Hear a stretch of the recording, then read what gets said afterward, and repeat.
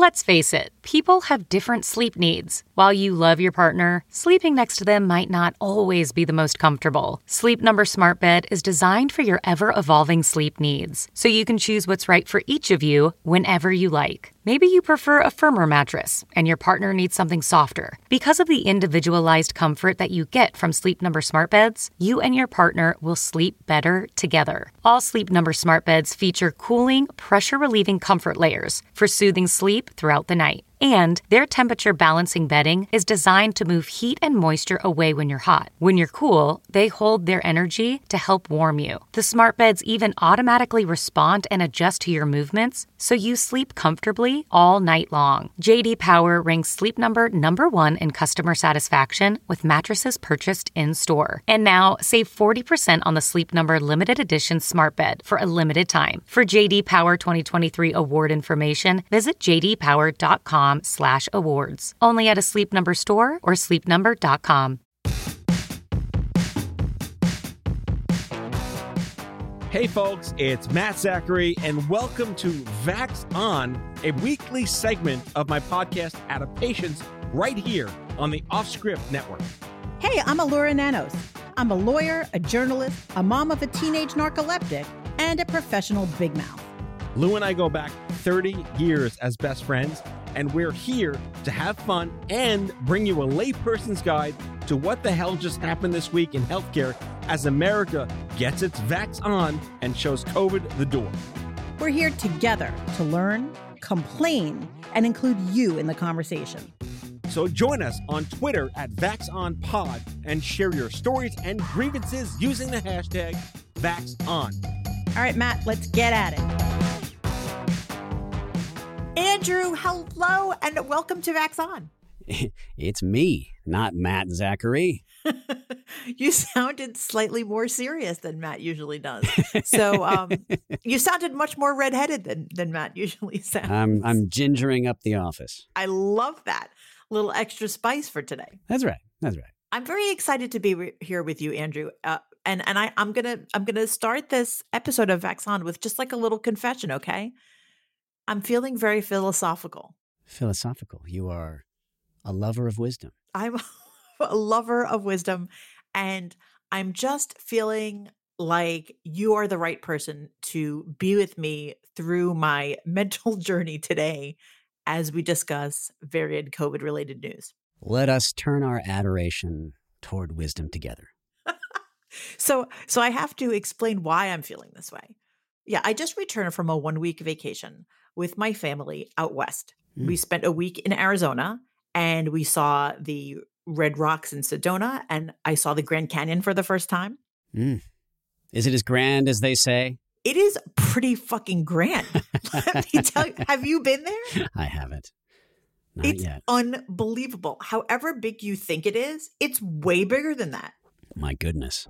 It honestly is. It's one of those things where, you know, as an adult, I don't feel this way often, but it's one of those things that is not only worth the hype, but it is actually far more profound than I expected it to be, that's never how I feel. I feel like life is a constant letdown. Not so with the Grand Canyon. Well, that's good news. I am very pleased that I still have something to look forward to. You should. We should go there sometime. I'm in. Purple Mountains Majesty and the entire thing. Wow. That's spectacular. I want to go to the Grand Canyon, and I would love for you to be there at that time. We need a Vax On road trip, is what I'm saying. Hear, hear. And it was very interesting because while I was there, the mask mandate changed while I was on vacation.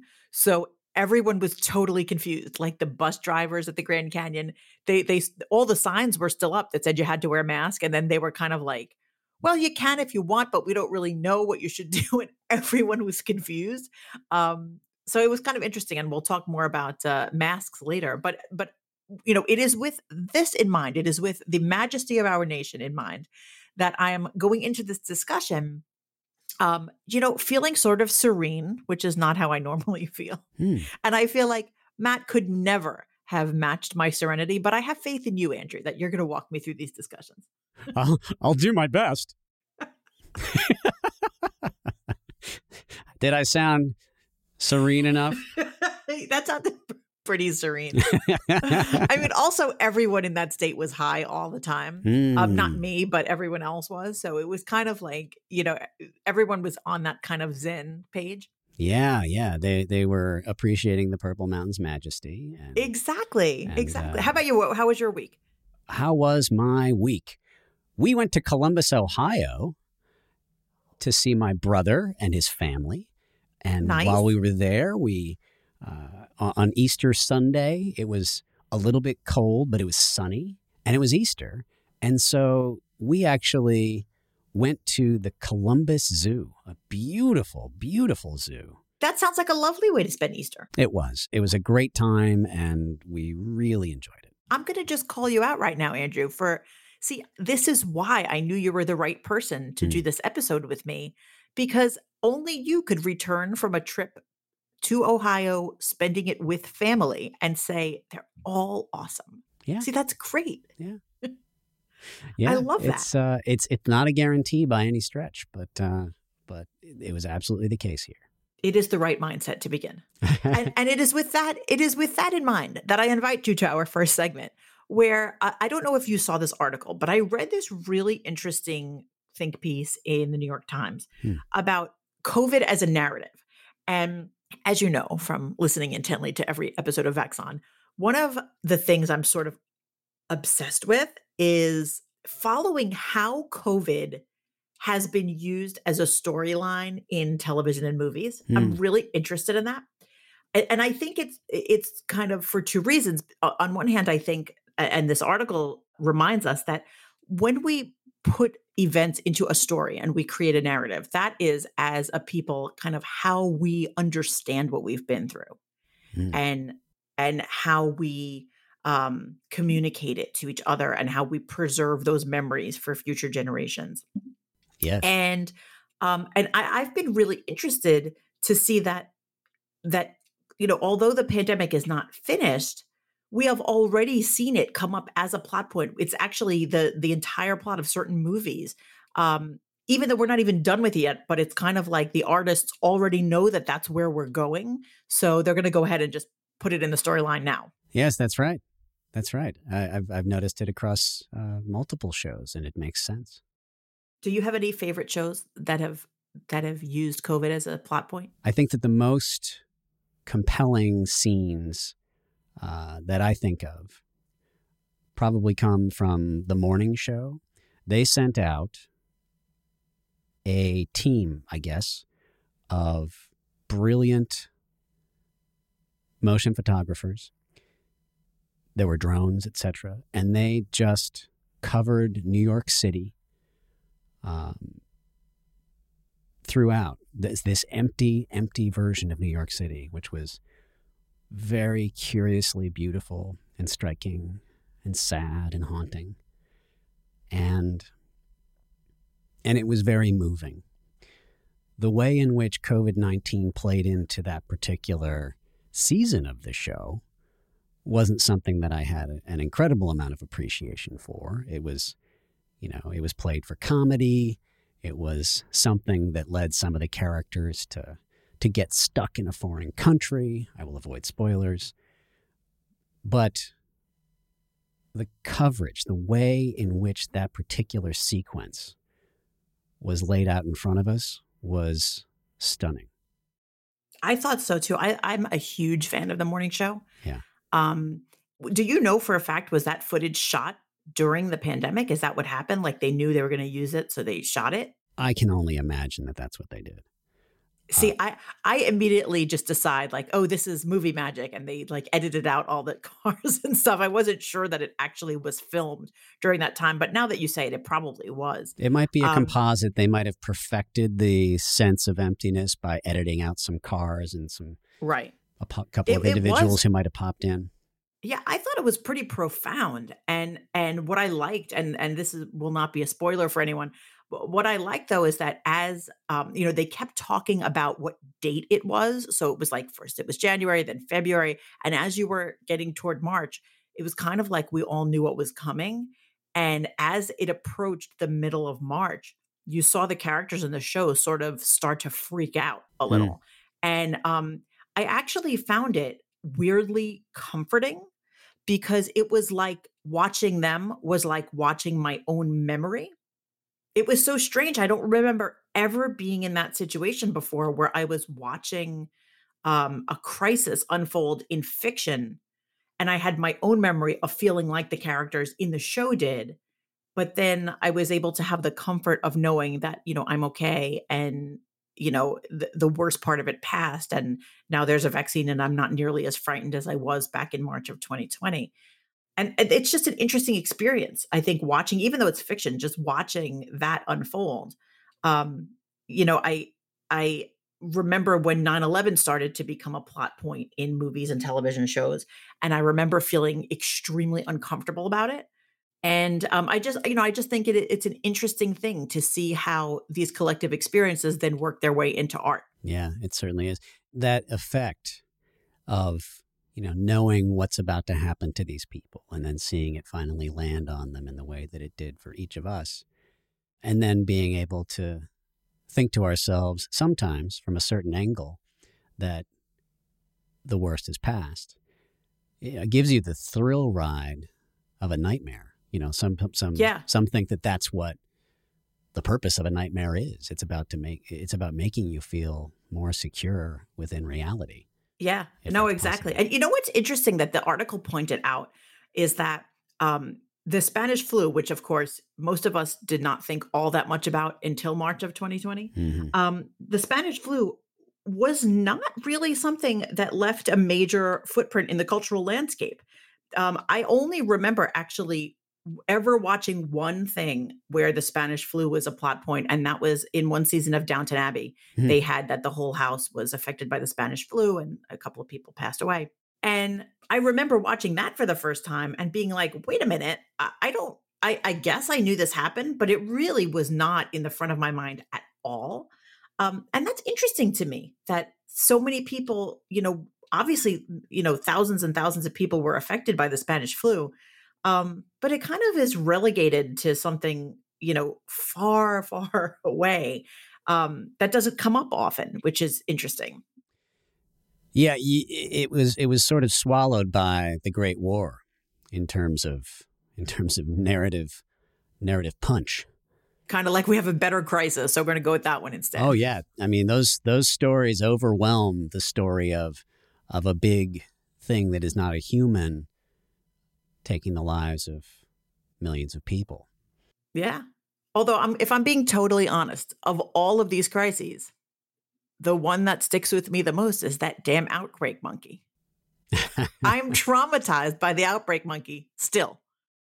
Oh, the outbreak monkey is very scary and concerning. Yes. Right? That scene with that little girl going in the backyard, drawing the picture of the monkey and trying to get the monkey in her, that scared the shit out of me. And I have never gotten over it. Fearsome. There's also the opening to 28 Days Later. Oh, I didn't see that one.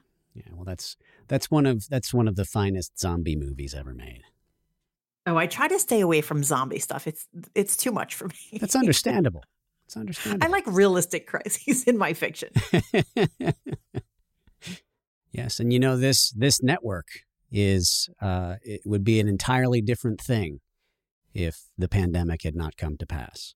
We'd be producing shows in a completely different way. We'd be performing a very significantly different role in society than we are, and so on. Andrew, I wasn't prepared to talk about our own significance. But see, you brought it. I told you to philosophize, and there it is. I'm here for you. That's the ginger coming in right there. You never let me down, Mr. McDowell. Thank you, Allura. Thank you very much. So, on that note, we should probably talk about what's going on in Beijing. Let's. Things are locked down. There's already shortages of things and there's runs on stores and it just sounds like a total mess. And quite frankly, I'm a little wrapped up in my own day-to-day life right now, especially since I just got back from vacation.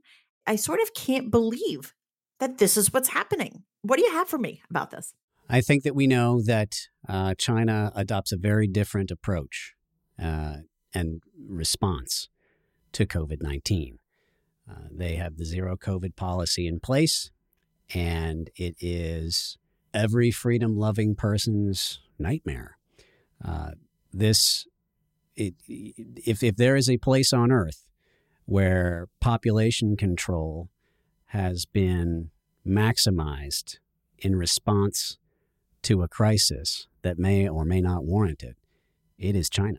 And so I think that what everyone is responding to in Beijing right now is essentially not a severe fear of the virus, but rather concern about losing my ability to associate freely with others.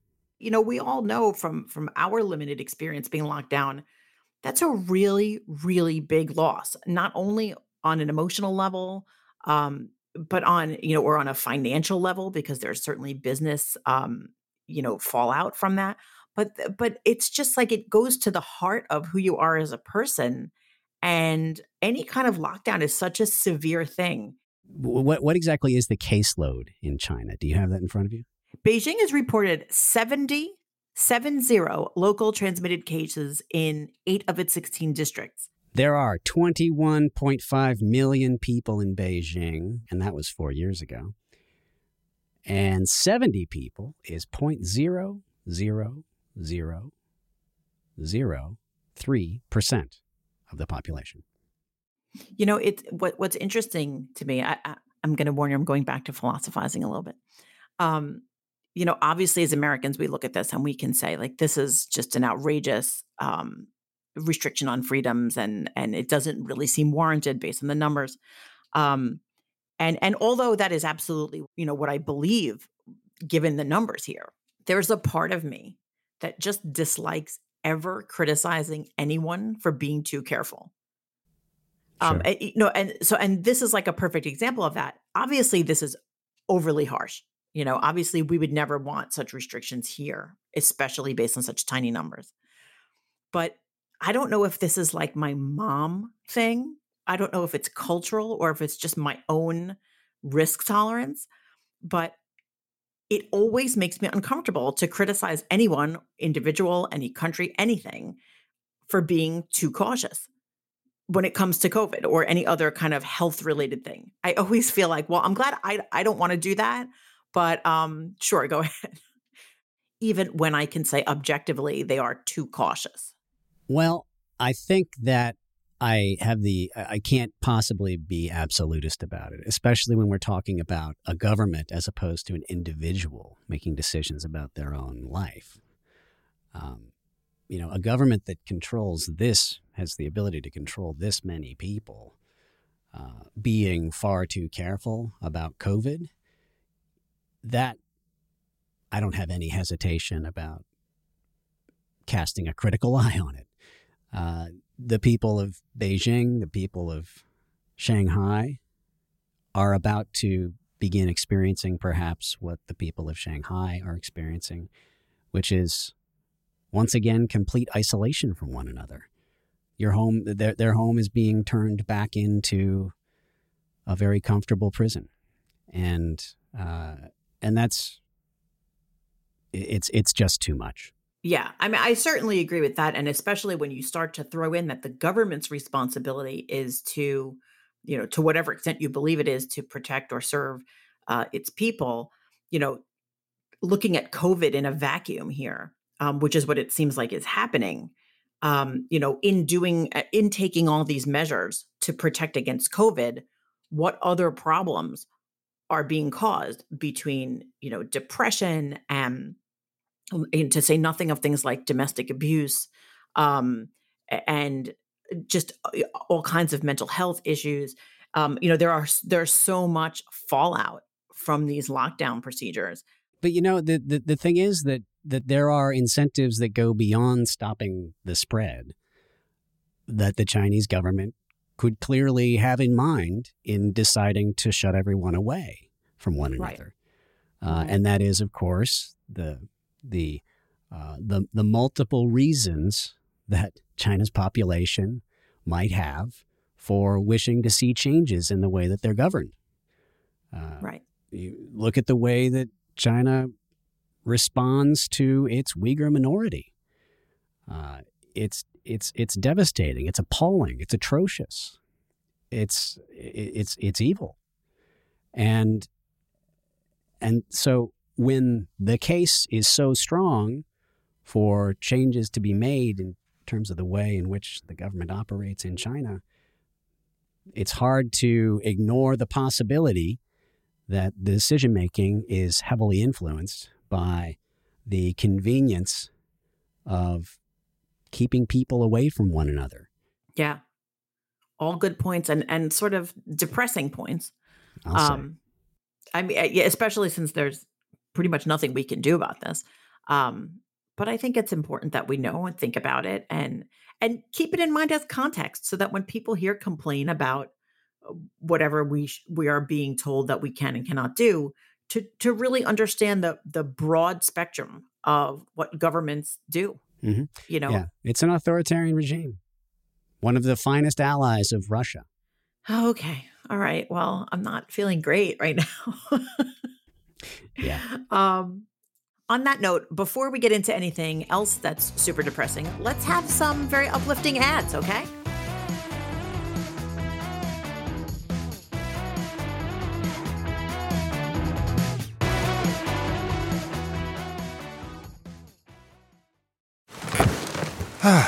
The comfort of your favorite seat is now your comfy car selling command center, thanks to Carvana. It doesn't get any better than this. Your favorite seat's the best spot in the house. Make it even better by entering your license plate or VIN and getting a real offer in minutes. There really is no place like home. And speaking of home, Carvana will pick up your car from yours after you finalize your offer. Visit Carvana.com or download the app and sell your car from your comfy place. That's not just the sound of that first sip of Morning Joe. It's the sound of someone shopping for a car on Carvana from the comfort of home. That's a good blend. It's time to take it easy, like answering some easy questions to get pre-qualified for a car in minutes. Talk about starting the morning right. Just like customizing your terms so your car fits your budget. Visit Carvana.com or download the app to experience car shopping the way it should be. Convenient, comfortable. Worried about letting someone else pick out the perfect avocado for your perfect impress them on the third date guacamole? Well, good thing Instacart shoppers are as picky as you are. They find ripe avocados like it's their guac on the line. They are milk expiration date detectives. They bag eggs like the 12 precious pieces of cargo they are. So let Instacart shoppers overthink your groceries so that you can overthink what you'll wear on that third date. Download the Instacart app today to get free delivery on your first 3 orders, while supplies last. Minimum $10 per order. Additional terms apply. Oh, those were good ads. Do you feel better now? I'm greatly cheered. Okay, terrific. Then it's a perfect time to talk about what's happening with the nationwide mask mandate. Oh, good. Yeah. Let's chat about that. Yeah, so I'm gonna get a little legal on you for a minute here. So a federal judge struck down the nationwide mask mandate for airplanes and other travel, right? I do. And for non-lawyers out there, you may not realize what is truly controversial about these kinds of rulings. So before we even talk about whether or not it's a good thing to drop the masks, there is a kind of an underlying legal issue about whether or not a federal district judge even has the authority to do anything that covers the entire country. This is a sort of ongoing debate. The federal court system is like a big chain, right? So it's supposed to operate sort of like McDonald's, that it's, essentially you get the same justice everywhere you go to any district in the country. But it also is understood that each federal court and each circuit court only serves its immediate area. So although they're connected, you're not going to see a federal court in New Jersey issue orders that relate to things in Mississippi. It just doesn't really work that way for the most part. So to have district judges issuing orders that bind the entire country for something that is very location specific, like mask wearing or travel restrictions. It's a little odd. It's preposterous. This is a court order that applies to airplanes and air travel. So they're like federal it's spaces. Interstate stuff anyway. Okay. I was in the very curious position of already being on vacation when this happened. So I flew out to Arizona from Philadelphia, and we had our N95 masks on the airplane. And in the Philadelphia airport, while we were departing, every single person everywhere had masks on when we were leaving. And, it's a long day. I have children that were traveling with me. And, we had our masks on from the minute we left, in the Uber, through a 5-hour flight, in the airport. It was a long day of being masked. But, it made me feel safe that everyone around me was masked the whole time. Mm-hmm. And then while I was on vacation, they changed the rules. And I kind of realized, I was there actually at the Grand Canyon, and I was like, oh no, we're going to go on the airplanes and God knows what's going to be going on.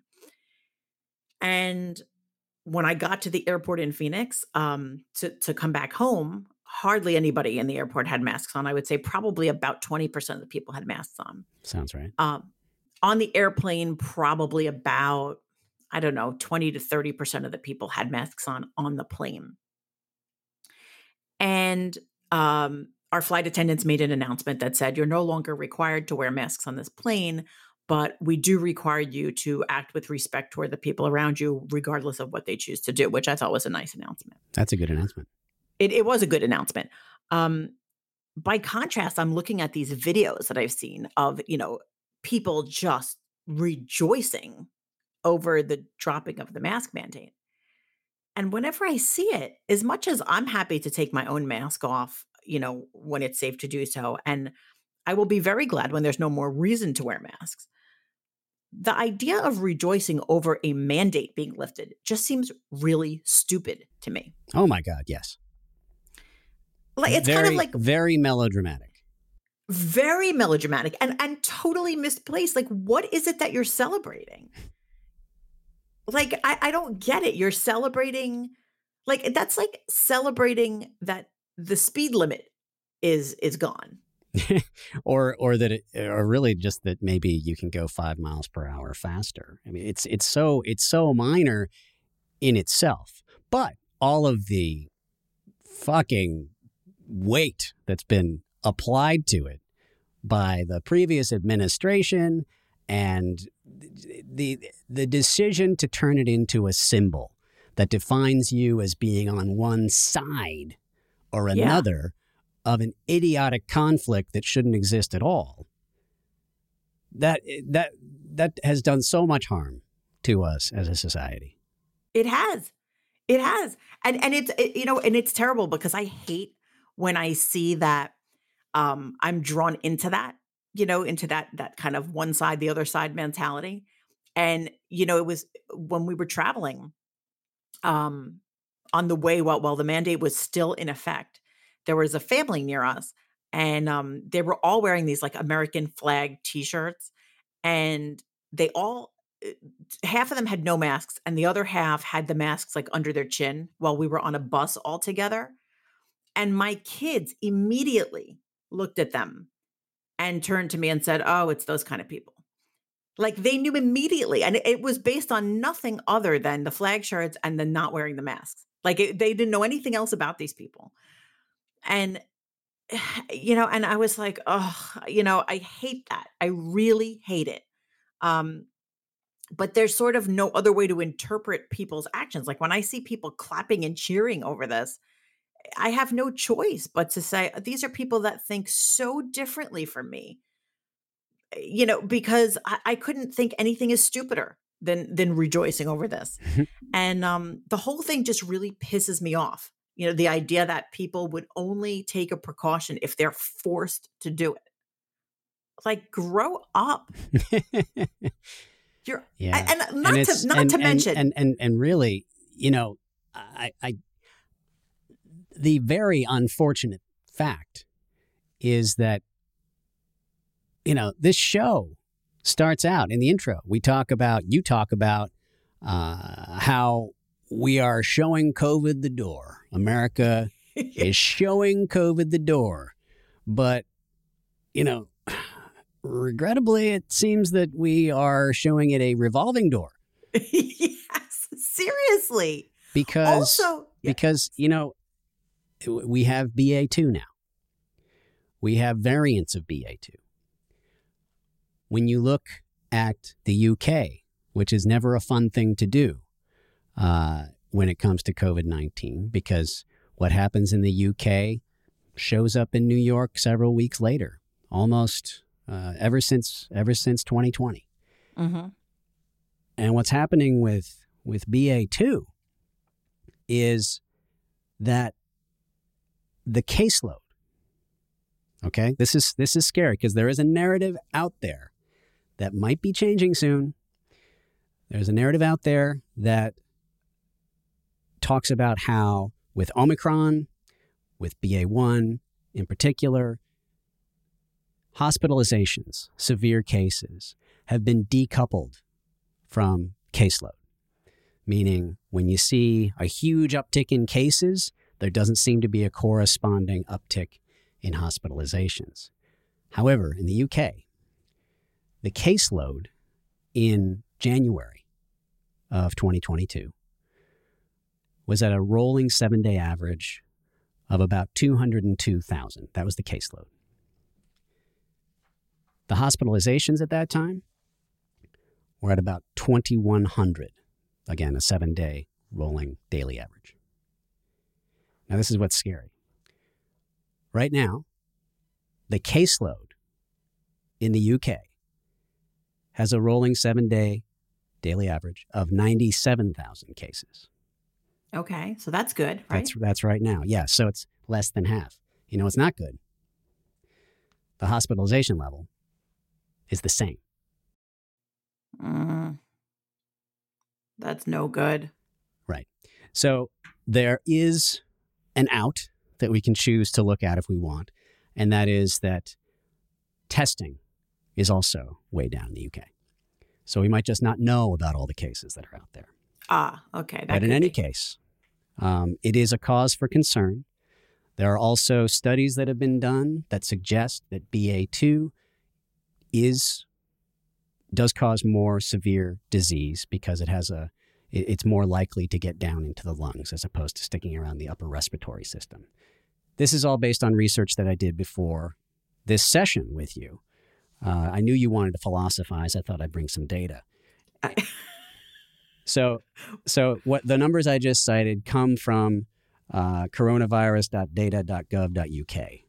There's also a really excellent rundown of where things stand across the board with COVID-19 in National Geographic. And it's an article that I strongly recommend. And they also have pictures of the Grand Canyon, by the way. They sure do. It's called Here's What We Know About the BA2 Omicron Subvariant Driving a New COVID-19 Wave. Oh, boy. So, I'm going to take it from a completely different angle, which is like, if you're on an airplane, there's an entire freaking industry of Zicam and airborne and all of that shit that you take to not get other viruses when you're on an airplane, because we all get sick when we're on airplanes for hours with other people. I don't understand why we can't just continue to do things that are safe so that we all just don't get any sick. We don't get COVID. We don't get BA2. We don't get the flu. We don't get other things. Can't we just do that? Like, is it such a big deal? It really is the most demented thing in the world, because this particular virus, it just exists in a completely different section of everyone's minds. They're like, oh, well, if it's COVID, then we have to make sure to do as little as possible. I just don't understand it. Because otherwise, we're pulling apart our freedoms. But so many of these people are the same people that are afraid of so many different things, from crime to other illnesses to cancer to whatever. And they're willing to be, vigilant, or at least to say that they're vigilant about other things, and but it's like, if it's COVID, then we'd rather take the risk. It just doesn't make sense to me. Yep. And I feel like if there is a way to minimize illness, and that thing that you can do doesn't really upend whatever your plans are, why can't you just do it? Like, what is the big damn deal? Right. Yeah. I just don't understand. And if your leaders, if the people that you look to as people you admire politically are talking to you about COVID in a way that is somehow related to getting you to the polls, to getting you to make a donation to them, or in China, in getting you to stop associating with other people, then you might want to get yourself some other political leaders. Yeah. Well, the thing about it, Andrew, is that so many people elect, in particular, local leaders, because they like to see outrage. They like to see people being pissed off. It's just like a thing. I've spent a lot of time on cable news, and I'm going to give you a little behind the curtain secret here. So when I spent a lot of time as a talking head on cable news, I would want to be listening really intently to what the other guests were saying so that I could respond appropriately, and to buy myself a little bit of time to process the information. I would start every appearance by saying, "That's outrageous." And the bottom line is anger when it comes to media, when it comes to politics. Anger really sells. People love seeing individuals who are good at sounding angry. People love to see outrage because, and they often admire it. They admire people who are able to articulate their outrage and seem really fierce about it. And I understand it. It's sort of like a human reaction that, like, when you think that someone's anger is really justified, it's kind of entertaining and heartening sometimes to see them really be fierce. It makes them seem like a hero. And I understand. Senator McMallory is a beautiful example of someone that I recently got very excited about on that level. She is a state senator from Michigan, I believe.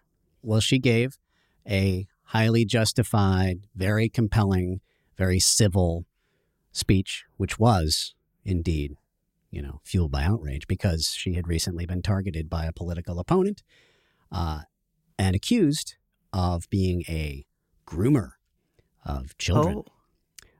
Which is a QAnon-inspired load of absolute horseshit that is being used to manipulate people.